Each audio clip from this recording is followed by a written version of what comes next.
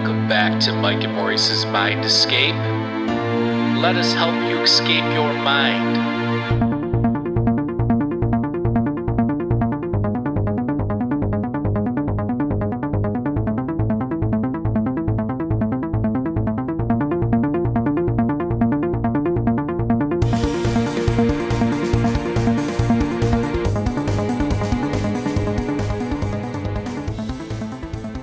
All right, folks, welcome back to Mike and Maurice's Mind Escape. We have episode number 197 today.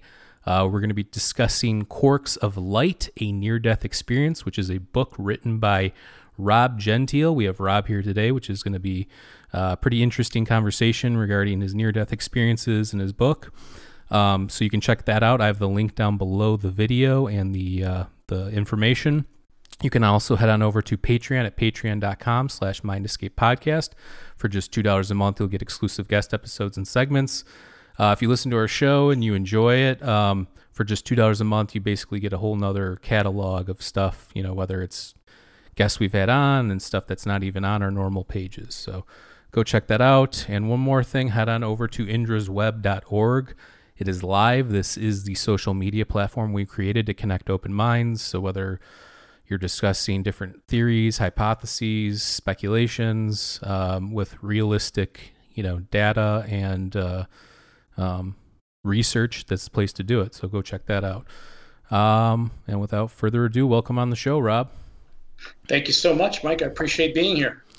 Thanks for joining us. Really enjoyed your book. We actually haven't had a near-death experiencer or author on in a while, so I'm glad to have you on. And I really enjoyed your perspective on it, and it's something a little bit different than some of the other more famous near-death experiences and books out there. So why don't you give us just a little bit of a background of the story, not too much. Obviously, we don't want to give the whole book away, but just, a little bit of the background, and then we'll go from there. Sure. Thank you.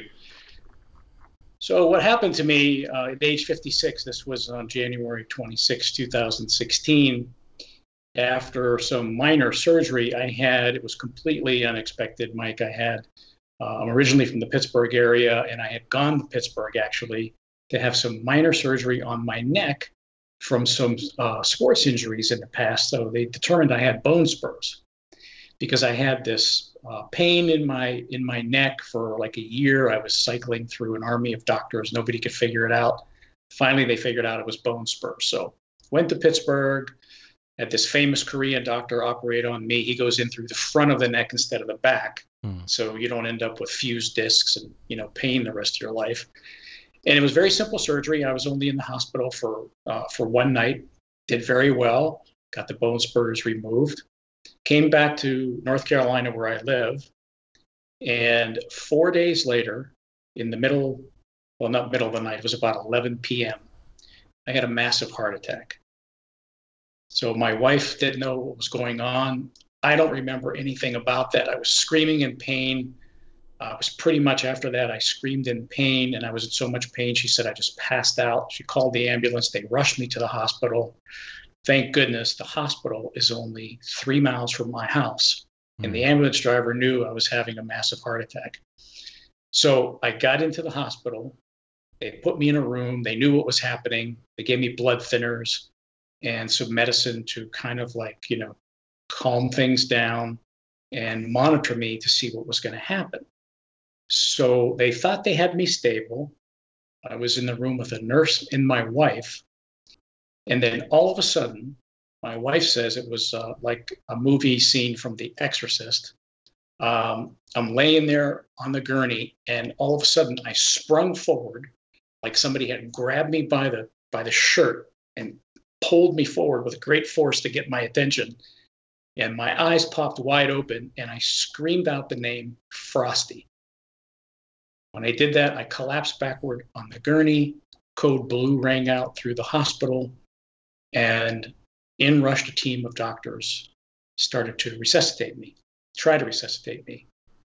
So I flatlined, and I was out. I was dead for 20 minutes. They tried paddle shocks, vigorous sternal rubs. They did the epinephrine with the long needle. They just shove it into your heart.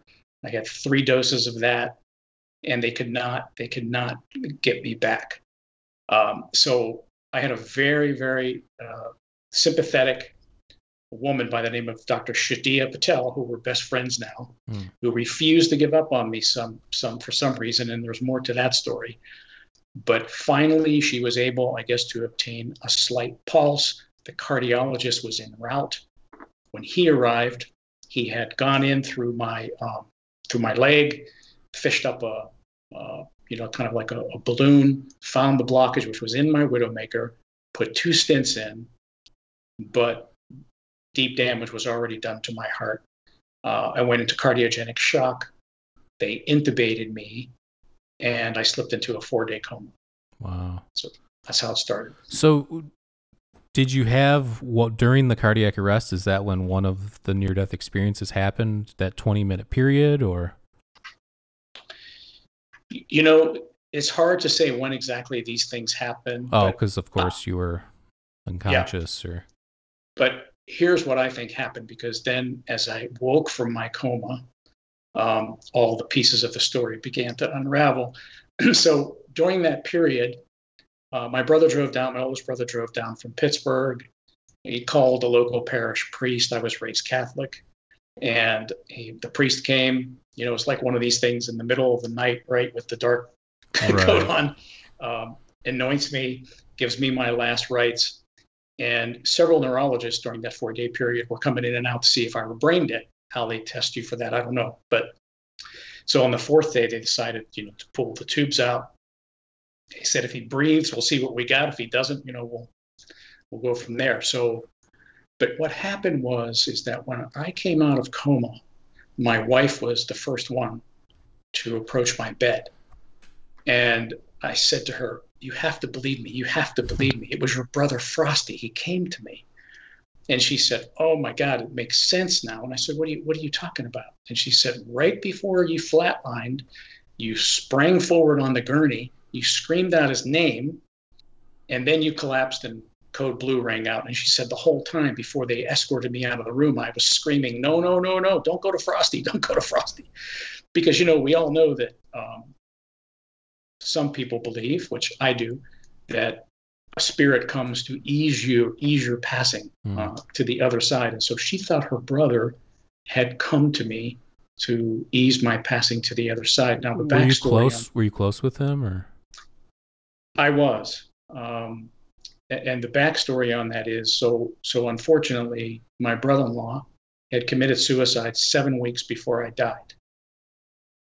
And his mother, the night he took his own life, he was living in the upstairs bedroom of his parents' house. He was separated from his wife. And she had called me and said, hey, can you come down and go up into his room and try to find a journal or a notebook or something that would give us a clue as to why he did this. Mm-hmm. So 7 times, Mike, I went up into that room and picked through a gruesome scene. And finally, on the 7th time up, I found a journal, which I did give to the family. So that is where I believe Frosty came to me, because my wife said to me, tell me exactly what Frosty said to you.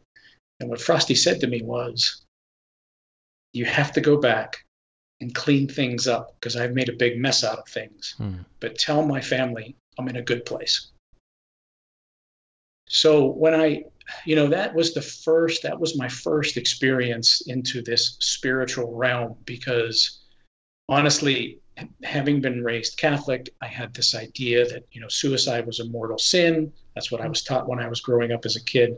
There's no pass, no go, you go straight to hell. So when Frosty told me, tell my family I'm in a good place, it really changed my whole paradigm of, God, creator, where we might go. And it was a harbinger of things to come, because looking back, Frosty prepared me for what was yet to come and experience in Chicago when my body gave out the second time. Yeah, that's something too that I know that in the near-death community people talk about a lot in terms of research, is that if people commit suicide, sometimes a lot of those people have more negative near-death experiences, or not negative per se, but just perceived that way, the people that survive, But I know also there are some where people see religious figures or go to heaven too. So it's one of those things where it makes you wonder, is it something with, with the mind that's going on that's processing in a certain way, or is that where your mind's at the time? That's something that interests me for sure. Yeah. Well, with two witnesses watching that occur, why would I scream Frosty's name out of the clear blue, right? But I have to share the second part of the story. I see Maurice is waiting for this. So, yeah, baby. So what happened is that the second day out of coma, this beautiful Indian doctor, this woman, Dr. Patel, that I was telling you about, she was in the ER that night. The woman that wouldn't give up on me, and she sits down beside me, and at that time my arms were paralyzed. So she sits down and she reaches down into my bed and puts her hand on mine, and she begins to cry and tell me about how happy she was to see me alive and how many times she almost lost me and all these things. And then all of a sudden the conversation got real personal and emotional. And there had been something else locked inside my subconscious besides Frosty, and I didn't know what it was. But Dr. Patel started to tell me about how close she was with her father, and her father and her can almost know each other's thoughts simultaneously at the same time, and that she was pregnant with her first child, a boy, and that's all her father was living for, to see this boy's face. That's all they talked about. Well, unfortunately, her father had a brain aneurysm, and he died a couple of months before her child was born. So she's telling me this story, and she's like, I have become very bitter, and she's a Hindu. And I've lost my faith, and I feel like there's nothing there. But she said, seeing you alive today, gives me hope. And while she's telling me this puzzle unscrambles in my mind, and my subconscious finally releases it. And while she was working on me, I kept on hearing this male voice say, keep working on him. Don't give up. You can save him, over and over and over again.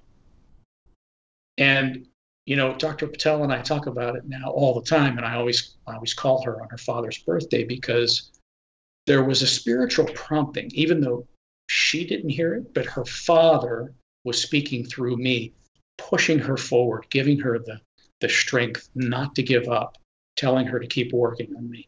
So it's a fascinating piece of that whole first experience. Yeah, that is interesting. What's the hospital protocol when someone is pronounced dead? You said you were out for like 20 minutes. Like, is there a certain amount of time that they will give it, or is it just kind of by feel? You know what, Maurice? Great question, because typically I don't know what the protocol is. I've asked Dr. Patel about that, and she's kind of reserved about it, because I think in those situations, it's probably up to, the ER doc who's working on you. But 20 minutes is a long time. Yeah.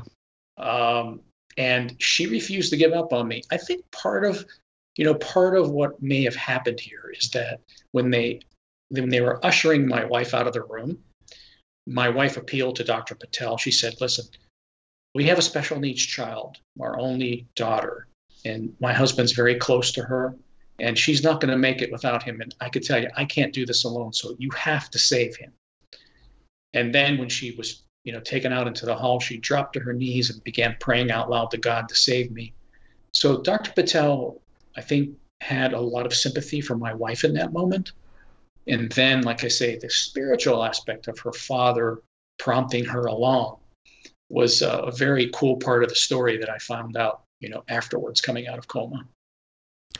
Now, do you think that in terms of when you're in that state, you're unconscious, but you're having these, does it feel more real? Because that's something that most people talk about, and it's something that transcends multiple altered states, is this feeling of more real than real. Did you have that feeling when you were in there? In that particular near-death experience, because nobody knows these things, right? When Frosty's spirit came to me, because what's curious about this first near-death experience that I had, Mike, was that I didn't see Frosty. Hmm. I heard Frosty, and it's hard to express the essence of a person's spirit that comes and speaks to you, and of course Dr. Patel's father. But it was my second near-death experience where I had encountered a lot more of what you're asking now that we can get into. Yeah, we'll get into that in a second. One more thing. Sure. We've had Dr. Penny Sartori on, and she worked with end-of-life patients in the UK. And a lot of them, similar thing. They reach out to somebody as they're dying, and it's a family member's name or somebody's name, and they're reaching out as if somebody's there. So that whole thing about being pulled away or having some sort of presence or some sort of entity that you're familiar with there, I think that's very interesting, and it's something that happens with most people that experience these things. Mm-hmm. Yeah. So I believe that now. Do you think though that well, were you thinking about Frosty at any point during the lead up at that point, or was that just something you think it's not a coincidence that was the case, like in terms of like brain function? Well, first of all, in my journey, you having read my book particularly, you know that right. I don't believe in coincidences. Right.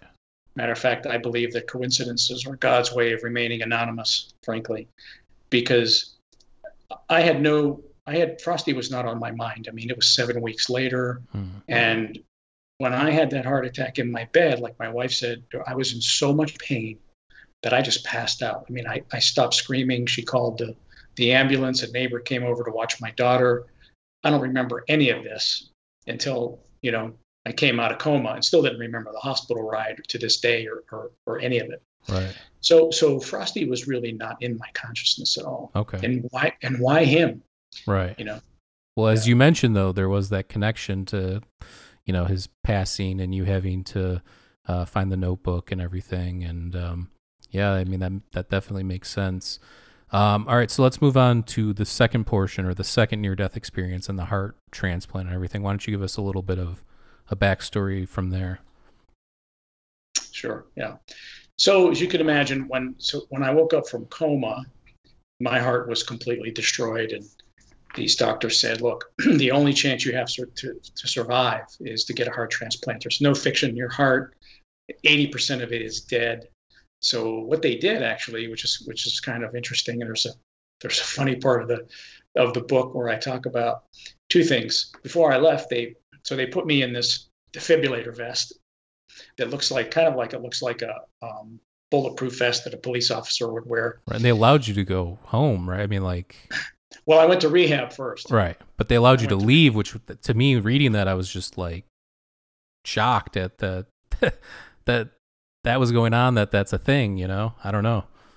Well, I mean, you look at what the hospitals are doing today, they can only keep you for so long. Right. Okay, look, we've saved your life now. We got to move you out to the next stage, right? There's nothing more that they could do. So they moved me to rehab, but they had put me in this defibrillator vest. And every time my heart missed a beat or something, this thing would shock you back to life. That's crazy. So I had this big battery pack slung over my right shoulder with this red light flashing, and every time my heart would go out, you'd get this. Right. And some people pass out from it. But definitely you get PTSD from this thing. If it keeps on. Does it range like the shock? Like, is it responsive towards the situation? Meaning, or is it all the same amount of voltage every time it does it? Same amount of voltage. Okay. It does talk to you though. It's this robotic voice. Warning, stand back, because if somebody else, Siri's talking. It's Siri. Because if somebody else is touching you at the moment, they're gonna get blasted. Right.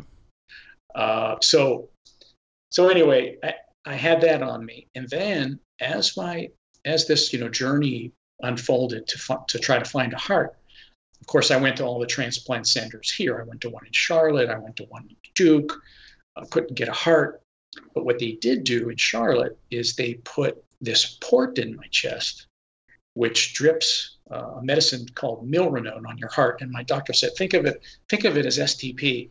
It makes the heart beat, but it also starts the clock ticking. So the heart wears out a lot faster. Mm. So it's just a bridge So they put this port in me, and now I've got another battery pack over my left shoulder. And every 45 to 60 seconds, you hear this whirring sound, it's dripping this medicine on your arm. Wow. So I'm walking around like this cyborg creature from, a science fiction movie, right, with all this stuff. Was it difficult to sleep, like with the noises and the... Almost impossible. Yeah.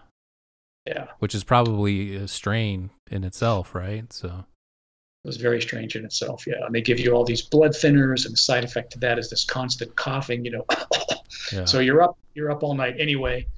But finally, not to spoil any part of the book, but finally I ended up in Chicago at the University of Chicago Medicine. And it was in Chicago where, when I arrived, the transplant team, and I was really, really fortunate to get the top transplant surgeon probably in the world. This guy's transplanted over 1,500 people. Wow. He's Indian, which I believe is a record. And Dr. Juvanandan, when he saw me, he looked at me and he said, look, I don't even know how you're walking around. But he said, we've got to figure out a way, even with this vest, this Milrinone, we've got to figure out a way to keep you alive until a donor heart comes available. Because these things, they're just not sitting on the shelf. So he tells me, he said, I've been working on this experimental pump for many, many, many years. And he said, it's really cool. I'll just put a slit in your chest, and I'll fish this little balloon pump down through the middle of your heart. And out your left side will be the wires, and there'll be a titanium disc under your rib cage. Those wires will come out, and they'll attach to this heart pump, which is about the size of a lunchbox. And he said, this way you can walk around, and your body won't atrophy anymore, which is a really big problem, because I was 172. I wizened down to about 138. I was a skeleton. And I said, oh, that's so cool, Doc. I said, oh, so how many people have had this thing? He said, well, that's just it. He said, we've only tested this on cows. And I said, oh. I said, you mean where steaks come from? He said, well, we've tested it on some pigs too. I said, oh. That's what I was going to ask you too. I've heard of, do they use pig hearts or something like that sometimes, or have they tried that? I feel like I've heard about something like that with heart transplants. Well, they could do a valve. Okay. They could do a pig valve, which is very successful. People get them all the time. But the heart, yeah, it doesn't work. Yeah. So you're probably a heart expert at this point. I am a heart expert. Yeah, absolutely. Yeah. So long and short of it is that so only one other person had that pump in, but it was only for like 48 hours, and their heart came. And he said, so we need 3 weeks of data to move this thing forward to the FDA for human trials. And I said, how many people do you think it could help? And he said, if this thing works, we're going to change the history of cardiac care together. Wow. And we did. Awesome. So now I think over 90 people have been installed with the new, it's called the New Pulse. You can look up their website, Heart Pump. And I had the New Pulse in me, and even with the New Pulse, my heart just gave out again before my donor arrived. Yeah. So let's talk about that. Let's talk about Molly, and then the heart and the connections and that whole aspect of this. So Who is Molly, and how does she play a role in this story? Yeah, so what happened was, and this is when I had my most profound near-death experience, is that right before Molly arrived, my heart gave out again. And I was alone in my hospital bed, and I was on the 8th floor of the hospital, and I had a view of downtown Chicago, Lake Michigan. And there was this storm raging outside, this incredible storm. And when you're that high up, it's like you're in the middle of the clouds, and these sheets of rain are banging on the window. And there I was, and my heart's going into tachycardia. And kind of interesting, because I was so tired, guys, after fighting this long. It was 6 months, and I was just a whizzing man. And I finally just released, I just gave up. I just released my soul. I just cried out, do with me what you will. And curiously, it was in that moment that I was taken up into what I call in the book as the ethereal. And I found myself, the best way to describe this is that I found myself standing in the middle of nowhere. And the only way that I could describe it is, it's kind of like if you're flying in an airplane on a clear day and you're sitting there and you're looking out the window, you could see everything, but you really don't see anything at all, do you? I mean, It's just emptiness. Right. And that was the first part of my experience. I'm standing in the middle of nowhere. I'm looking down. I could see my atrophied body ready to die in this green hospital gown. I could see the wires coming out of me. I could hear the pump pumping my heart. And at the same time, I could see myself standing in the middle of the nowhere in the same hospital gown, but looking whole and normal and well. And then this knowing came across, and this peace came across me, that it felt like somebody picked up the grains of my being and just threw them into a strong wind and scattered me across this infinite, timeless universe. And then I began to get these downloads. I just understood everything at once. It was like any question that I ever had answered, I already knew. All I had to do was observe, and that question was already answered. And while I was in that place, I was thinking, wow, this is how the creator must have designed it. It's so freaking simple. We're all made of the same stuff. It's the same formula. We just manifest differently. It's the only way the creator could do it. And it was this inexplicable experience that I spent 3 years writing this book, and Into the Ethereal is the shortest chapter in the book. And it took me the longest to write because there is no language for this experience. And when I was in that place, I realized that I was not my body. I was not my race, my religion, that I was just part of all of this one infinite vastness from where we all come. It's like a non-dualistic kind of a feeling. Yeah, it was a feeling of unity and oneness. And then the most fascinating part of it all, this is where the title to the book comes from. I both saw and simultaneously became part of this interactive web of lights that seemed to be hanging on the ceiling of the universe, this tapestry of lights. And the way I describe it in the book is that it looked like it was made out of trillions and trillions of neurons. And we all know what a neuron is from basic biology in high school. Right. A neuron has a nucleus, and inside that nucleus is what I saw was like this little spark or quark of light. And then you have the tentacles of they're all woven together, and it just created this beautiful tapestry of twinkling lights that hung on the ceiling of the universe. And I realized then that I was connected to everything and that we're all one. And while I was in that place, I thought to myself, if I hurt myself, I hurt everything connected to me. But if I love, the light will spread.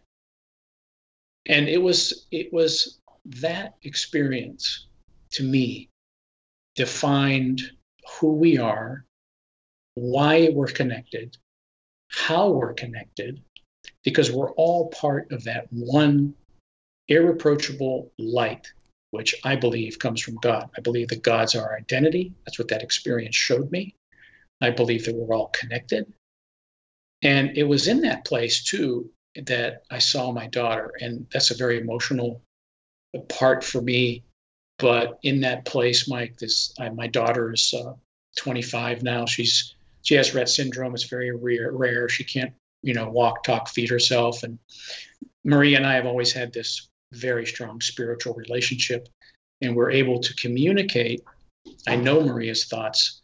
I could see it in her eyes. I know her every sound. But in that place, at least my experience was there's no language. There was no language in the ethereal. There was no, the five senses really don't have functionality there. There was no sense of taste or smell. There was no language. Language is more of telepathy and synchronicity at the same time, if that makes sense. It's Sure. like you think a thought and it's felt and absorbed by the other person, but there's nothing spoken there. So I see Maria standing there in the middle of nowhere, and I start having a conversation with her, and she's perfect and whole, and her eyes are filled with this spiritual light, this light that I knew in that place animated all life. And I said to her, Maria, your mother and I don't know what to do anymore. We've taken you everywhere to heal you. We don't know what to do when you're suffering and having seizures. I've never heard your voice. I've never heard you say, I love you, Daddy. What can I do? And she said to me, just love me. Mm. And when she said, just love me, it was then that I cried out into that ethereal space, and I heard my own voice echo back, I never want to leave this place. And when I heard I never want to leave this place, I found myself back in my hospital bed. That's crazy. So a couple things. Actually, your description of the quarks of light and all the little lights, it actually are you familiar with the analogy? And actually we created a platform called this, but Indra's Web. It's an ancient Vedic and Hindu analogy for the universe, that there's all these jewels or pearls that radiate light off one another, almost like the inside of, like you were saying, like a brain and neurons firing, or the universe and light bouncing off of each other, kind of a thing. I have never heard this. You got to remember. So the book, it was only launched in late February, right. And so it hasn't been out very long. And I haven't read a whole lot of near-death experience books, but what did you say this is? I'm writing it down. It's called Indra's Web or Indra's Net. It's found in the Rig Veda, which is like one of the oldest Buddhist and Hindu texts. It's one of the Vedas, but it's this analogy. Even like Alan Watts has used it as an analogy when describing like the universe and stuff like that too. It's just, like everything's connected. Like I said, non-dualistic, everything's connected, and everything bounces light off one each other, which I think is interesting, because if you've never heard of that, it's almost like verification that maybe that there's something to this. Never heard of that, but I can tell you that what fascinated me, and it took me years to figure this out, after I got my heart, I had to live in Chicago by myself in an apartment for a year, because after transplant, the hospital is responsible for you. I mean, if the heart rejects, they can lose their transplant license. So, every week you have to go for testing, and it's a real grind. But in that window, that year, I was able to research and try to figure out this experience and talk to a lot of different people. And in addition to, feeling the essence of another human being living inside me, which is an entirely different story. But it was there that I began to understand and piece together parts of the book through my journals and through some of the things that came to me through meditation while I was in that space by myself for a year. Looking back, it was the best thing that ever happened, because it was the genesis for the book. In addition to my journals. Right.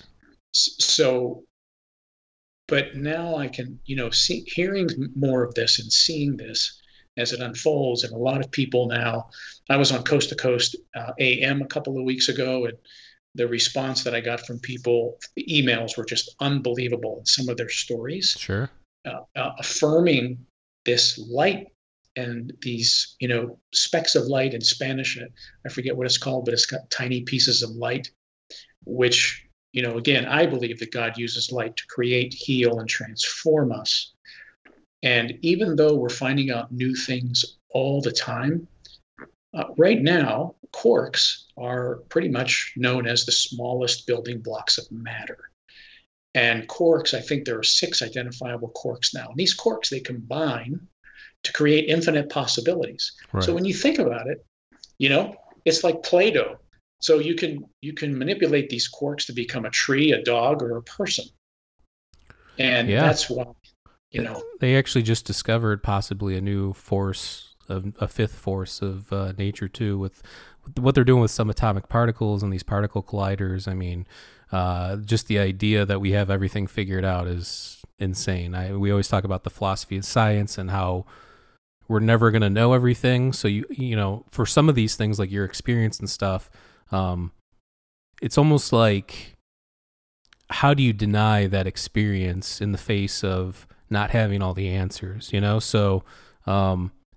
You know, I think you do have to have a little bit of faith when it comes to this and a little bit of hope. And I think the people that are devoid of any sort of higher calling or something higher order or something like that, I think it's a not a great way to live, and it's very depressing. And the people, you know, like a Richard Dawkins or somebody like that, you hear them talk, it's like, oh, this is the most depressing thing I've ever heard in my life. Yeah, it really is. It's pretty much, you know, they're just trying to, I think, sometimes convince themselves of their own theories. Mm. Right. But when you have this myopic view of the world, I mean, come on. They're discovering new galaxies all the time. Right. It's astounding. And for us to think that we're the only forms of life in the universe, I think is very arrogant to assume such a thing. So, yeah, I agree with you on that. Why do you think we need to experience something as great as a near-death experience to understand the oneness or unity? Do you think that's the ultimate goal as a human, is to realize that without having that experience? You know, Maurice, what a great question, because I've pondered that a lot and meditated on that a lot. And I'll tell you what I came to, or I should say what my watershed moment was, where that whole thing shifted for me. So when I was in Chicago, I could tell you in that year, I got very depressed. And so my wife and daughter are back here in Charlotte, and here I am living alone. And those first, 6, 7, 8 months were really tough. Even though I missed them, I have to admit, and it was hard for me to admit, I didn't want to be here. I didn't want to be here at all. I wanted to be back there. Mm-hmm. I wanted to be in that ethereal place where I was one with everything and connected to everything, where I could see my daughter perfect and whole again. I didn't want to be down here.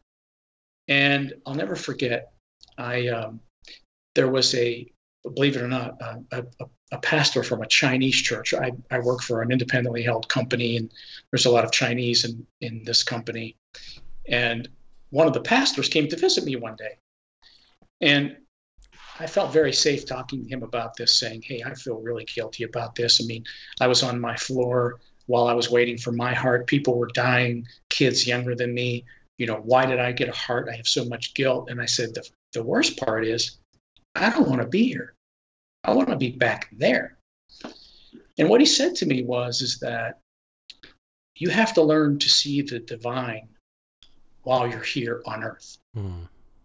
And when you see the divine here, then you'll be able to enjoy life.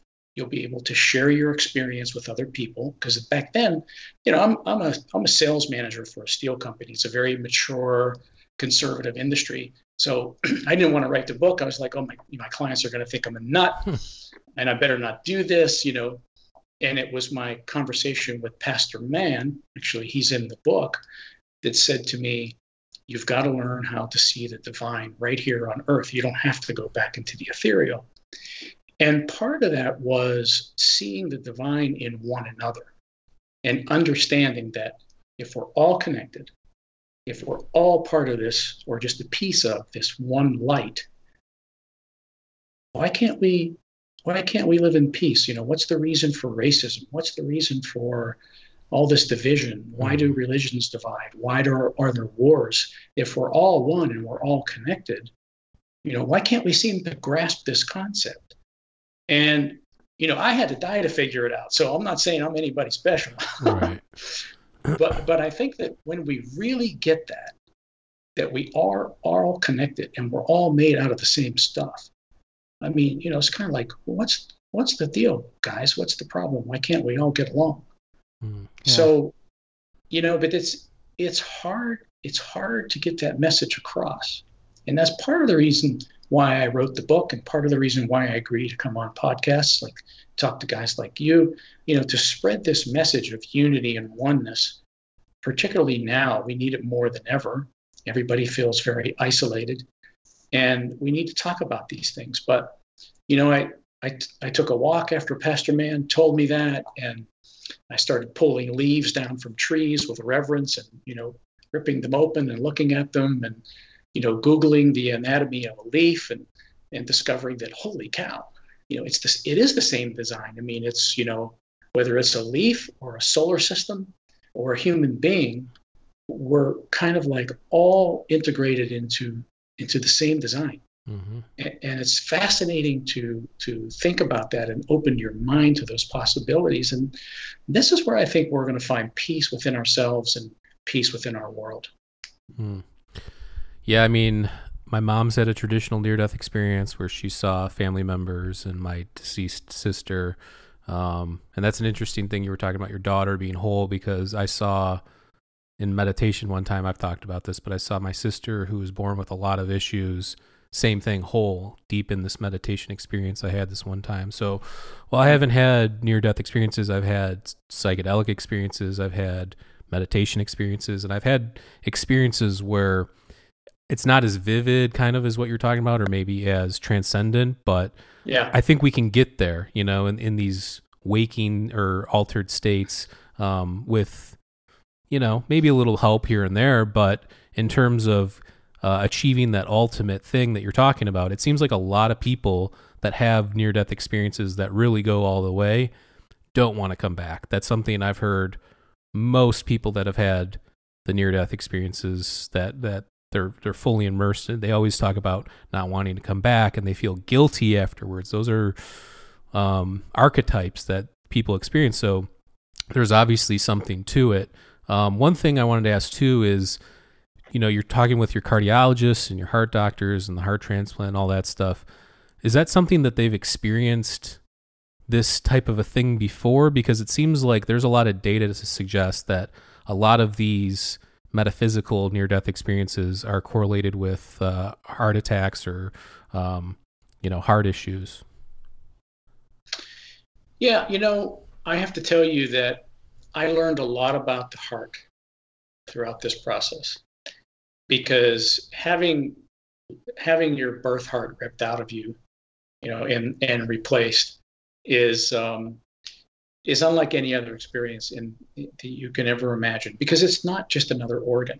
What I learned about the heart through my research, because I had this experience of this person expressing in me. And I've talked to a lot of other transplant patients that have also had this experience. And I found out that the reason is that the heart, of course, forms first in utero. It's the heart really that it obviously has to pump blood and oxygen and everything else throughout the body and to develop the brain. Mm-hmm. Okay, so the heart develops this, and I forget what it is in medical terms, but it's essentially a series of cells that actually hold some of the information, our preferences, music, memories, personality. That is stored in the heart. It has its own brain, because the heart is what communicates with the brain first. It's not the other way around. Mm.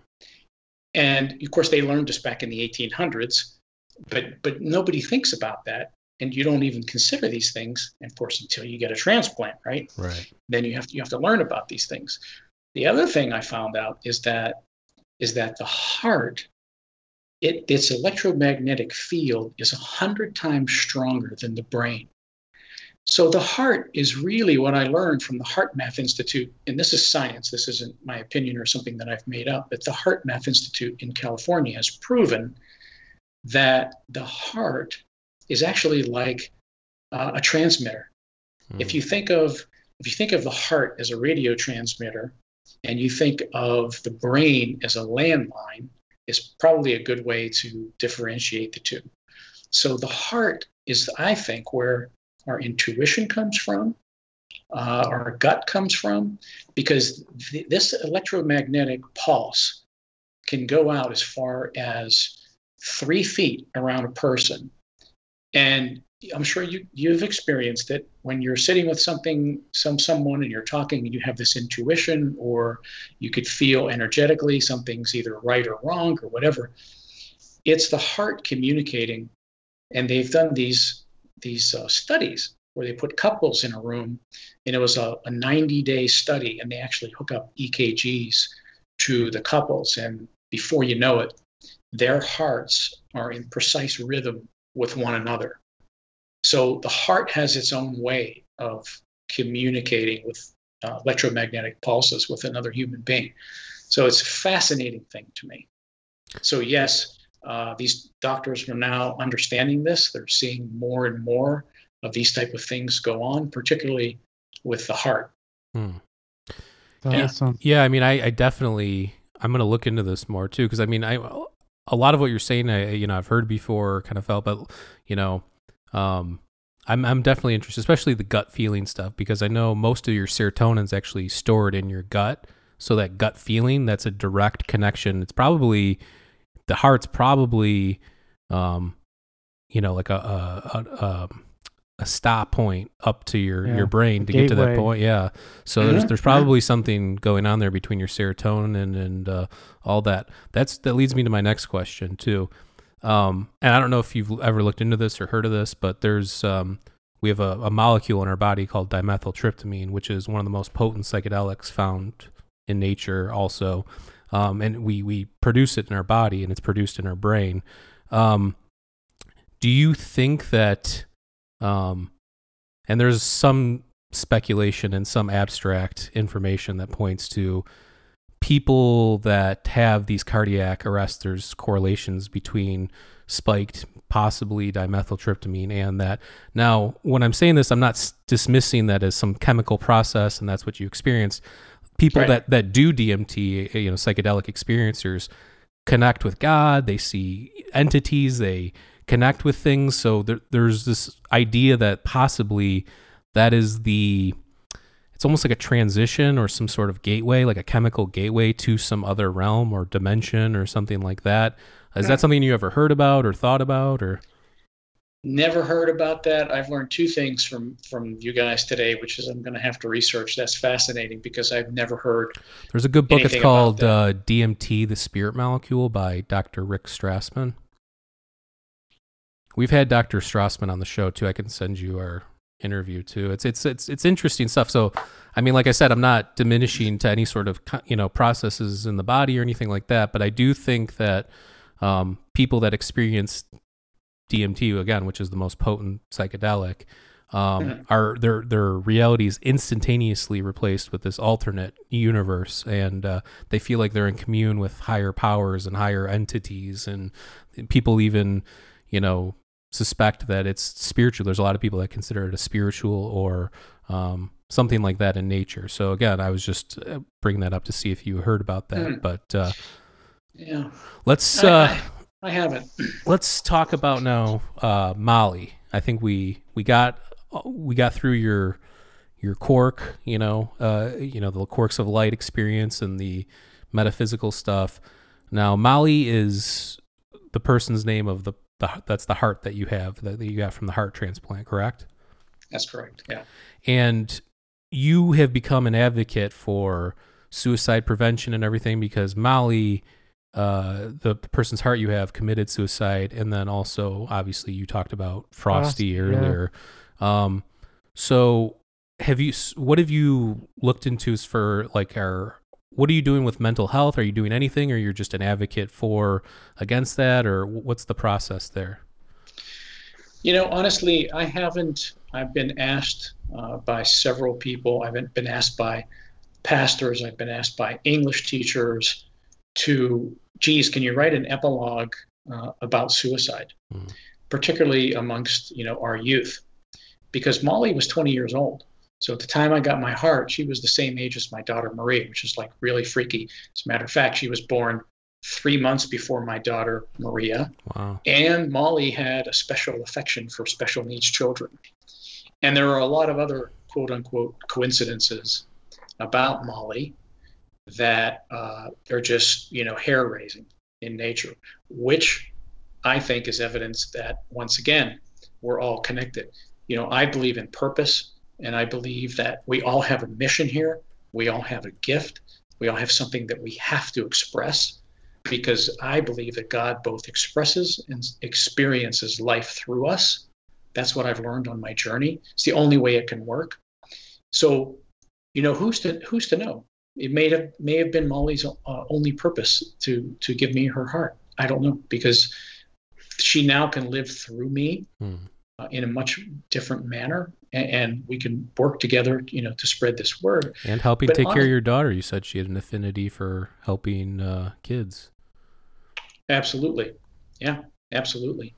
So I think that for me, I don't know if I'm going to go, lean full force into that direction, because I know that there's a lot of organizations out there, but I can tell you that it's something I'm passionate about, because when you look at what's happening, and I don't know what the rates are now, but they're astounding, of how many young people are committing suicide. And through my research, at least in Molly's case, and I don't want to make any sweeping generalizations, but I could tell you in Molly's case, social media, I was going to say, it's horrible. The misuse of social media, Maurice, had a lot to do with it. Mm. And it's sad. I mean, mental health is definitely an issue. I have my own mental health issues. I mean, everybody that watches the show knows I have severe OCD, which is, a very not fun thing to experience on a daily, moment by moment. And you get it under control and you figure out different things, but it's still one of those things you just know you're going to be living with forever. But the mental health thing, we definitely need to get under control. Do you feel different having, I guess you do feel different, but do you feel, is there something noticeably different since after you had the heart transplant, Molly's heart transplanted into you? Have you felt like a different person in any way? Yeah, I do, because there's a lot of research about. Matter of fact, one of the women that I could tell you that had a heart transplant at the same time as me on my floor was kind of curious, because she, right after she came out of ICU and into recovery, that's part of the process, she had this hankering for chocolate milk, and she was just relentless. I mean, the nurses for like the first 2 months, they had to go to different floors to get chocolate milk, because this woman she just could not. She hated chocolate milk. So a year later, she met the mom of her donor, and turns out her daughter was addicted to chocolate milk. Oh, wow. And there are other stories that, my doctors told me in Chicago, and I'm sure if you research this. So even like my doctor said, he said, Rob, science has figured out a way to put a heart inside another person, but we really don't know what we're doing spiritually, and we really don't know what we're doing in metaphysically. But we know we can make this thing work. I mean, I'll be on immune suppressants the rest of my life, or Molly will reject. But it's curious, because my personality changed a little bit. Molly went through periods of depression, and she also had a hankering for junk food. I've never had a hankering for junk food my whole life. My wife laughs at me because I went through this M&M phase, which was Molly's favorite, and I didn't find that out until I talked to her best friend, almost 2 years later. I said, "Why do I like M&Ms?" All of a sudden. Just regular or peanut butter? No, regular. Maurice is on fire with the questions today. I've never heard such great questions from Maurice. Oh man, I'm telling you, my taste in music changed for a while. So, and it continues.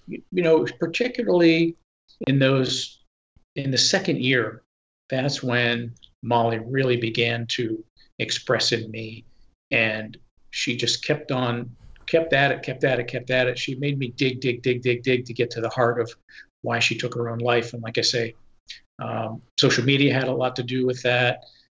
There's a lot of bands out there, guys, that promote and make these songs about how cool suicide is. So she was listening to one of those CDs in her car the day that she did it. So there were a lot of things, but the trap of this unreal world of social media is that these kids obviously begin to compare themselves with other people. Most of the time people only post their perfect life. Right. And they start, if they're not perfect, they get bullied, they lose their self-esteem, they go, this downward spiral starts, and they can't seem to get out of it. And before you know it, they lose all their self-worth, and one thing leads to another. So. We were lucky enough to be part of. We lived before this whole craze, but even me, I can see how you're looking at, particularly women. They see these perfect. Well, first of all, they're using filters and things like that, so half these pictures you see aren't even the real representation of the people that you're seeing. But as a child, you don't know that, so you're seeing these pictures, you thinking that's how a woman's supposed to look, or a man, or whatever. And so you don't even have anything of reality to base that upon. You know what I mean? To your point, right, too, it's everybody's perfect life. I mean, I've had this conversation with multiple people in my family. Like, of course, this person's on vacation, living it up, or they're always doing this, or they're always eating the best thing. Nobody's going to post their worst side or their bad day, or like people that you should. I think it would be more realistic to the human experience, but that's a big problem. And I think that people are becoming more aware of that now. I think for a while the internet was so new, a lot of these issues just kind of like crept up and were just kind of like under the radar. But I think now we kind of understand and see some of these patterns and see some of these things starting to come to the forefront, and hopefully we can deal with this stuff. And I think people out there just know that social media is always, people's best. It's their best joke or their best, thoughts or their best pictures or whatever. It's always the best. So just don't think that everybody's perfect out there. Everybody has their own problems. Everybody has different issues. Everything's kind of relative in terms of your own life. So just, I would just take that into account for sure. But you know what, Mike, before we move on, I just have to make one more comment. Sure. Because I write about this in the book. And I still see it today. But what's changed, you see, is that this is how the younger generation wants to communicate. There's a scene in the book that I talk about, when I was living in Chicago, I went to lunch with a colleague, and here I am watching this beautiful family, and their children are sitting across from one another, texting instead of talking. Mm-hmm. And the parents are doing the same thing. The waitress comes, brings their food. They don't even look up, thank her. They're oblivious to what's going on around them. And, the tragedy of that is that we're missing out on the human touch, and the communication that is so important for our development and for society. And, when I look at that and I see how these kids are just, shrunk into their own world, man, I can't tell you what I would give to have a conversation with my daughter, but everything is taken for granted. Mm-hmm. These phones have become, in a way, kind of like the babysitter, right? For some people, and tragic to me, So what's weird is I go out, and I've actually made this a point where I don't even bring my phone into the restaurant. Problem is now restaurants' menus are it's the square thing. You take a picture and the menu comes up. So in the fancier the restaurant, it seems like that's more of the issue. I've been going to these places and they look at me like I'm some kind of freak, or like, you don't have your phone with me? I go, no, I purposely don't bring my phone in here. Can I get a physical menu from you guys? Yeah, and then they look at me like I'm some freak, you're the freak, bro. The other thing that I would mention too is that when you look at what's going on, I mean, I personally, I wouldn't even be on, if we didn't have a podcast and I didn't have to post or promote or anything like that, I wouldn't be on social media. Maybe Facebook a little bit to keep in touch with family and check out pictures of my nieces and nephews and family members and stuff like that. But yeah, I wouldn't be on social media probably at all if I didn't have a podcast. I mean, I wasn't on it much before. So, I mean, we were fortunate. We grew up in the time of experiences where you actually, you're going to concerts, you're going to different cities to see bands, you're going to experience, sporting, you're going to do all these things. So yeah, it's going to be interesting to see what technology has in store for us, but it seems like we're on path where it's just it's a runaway train at this point with technology. I don't see it stopping, or I think we're going to kind of become a whole different thing at some point here. Well, you lose touch with everything that God created around you. For example, when I grew up, man, I just wanted to go outside, dig in the dirt, build dams, catch frogs, all of this stuff. And that's just not happening anymore. So, but when you do that, you develop an appreciation for nature and living things and all of this. But now, all you got to do is pull it up on your phone. Right. You could. Yeah. Yeah. Well, I talk about that in the last hiking video. I turned my phone off, and actually nature provides its own blanket for you, because like we were up in the mountains in Colorado and you had no phone service, so it's almost a big relief. And I was afraid to turn my phone back on, because I knew as soon as I did, all the hassle and worry and anxiety from the outside world were going to come flooding back in. But it's nice to just go out there and actually, I know some restaurants are actually implementing that, which is kind of cool, is they have a blanket over their restaurant and you can't get on the internet or anything like that. So that's kind of a cool concept. Haven't heard about that, but that's awesome. And thank goodness they didn't allow cell phones on planes. Remember when they were considering that? Yeah. Oh, crazy. So, is there anything, do you have time maybe to do like a few Q&As on our Patreon? Do you have? Oh, sure. Let's wrap it up here. Is there anything else you wanted to say or add to your story or anything before we wrap up this portion?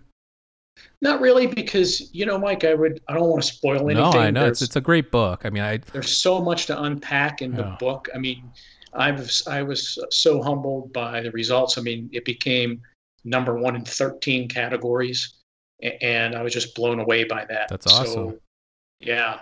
And I think that look, we do fringe things and woo-woo things, and we talk about a lot of stuff on this podcast. I think that there's something. I'm at this point now where I can distinguish, I think, not people that are telling the truth or anything like that, but just there's stories that have basis in reality, and then there's people that say things where it's like, oh, can you back that up, or you know what I'm saying? Like they'll just say things that's purely speculative or whatever. And I thought what was refreshing about yours was the amount of like science and references and the doctors telling you certain things and adding those in the book and things like that. So there was a lot of credibility added to your story that, again, not that, I don't believe people. Like we've had tons of people on the show that have written books on the subject and stuff like that. And I just think that there are certain things in these topics that can get a little out there, but I didn't get that vibe at all from reading your book. And I highly recommend it from a spiritual aspect, but also a even a materialistic aspect too. I think that there's something to be gained, like you said, like achieving something on this earth, and obviously that's why you were sent back or brought back, is to finish what you started or clean things up, like you said, or something like that. So I just want to say thank you for writing the book, and I thought you did an excellent job. Thank you so much. And all of those doctors, everybody in that book had the opportunity to refute what I said. All those doctors are in my cell phone. We've become friends over the years. So yeah, there's a lot that went into it. Well, you can tell. Like I said, it's very authentic and very appreciative, and we need more of these types of presentations of these topics. And I think that would help people that are resistant to some of these ideas get over that hurdle. I think so too. Yes, thank you, Mike. I appreciate that. All right, folks. Well, we're going to wrap it up here and do a Patreon segment. And if you're interested, you can head on over to patreon.com/MindEscapePodcast. For just $2 a month, you'll get exclusive guest episodes and segments. We're about to do one with Rob here. And it's a whole other catalog of episodes and guests that we've had on the show. So go check that out. And also head on over one more time to indrasweb.org. This is a social media platform we created to connect open minds. whether it's discussing near-death experiences, metaphysical things. It's the perfect place to have that conversation and discuss different hypotheses, theories, speculations. So head on over there and set up a profile. But yeah, thank you so much again, Rob. And we love everybody. Stay safe out there, and we'll catch you next time. Peace. Thank you. Thank you.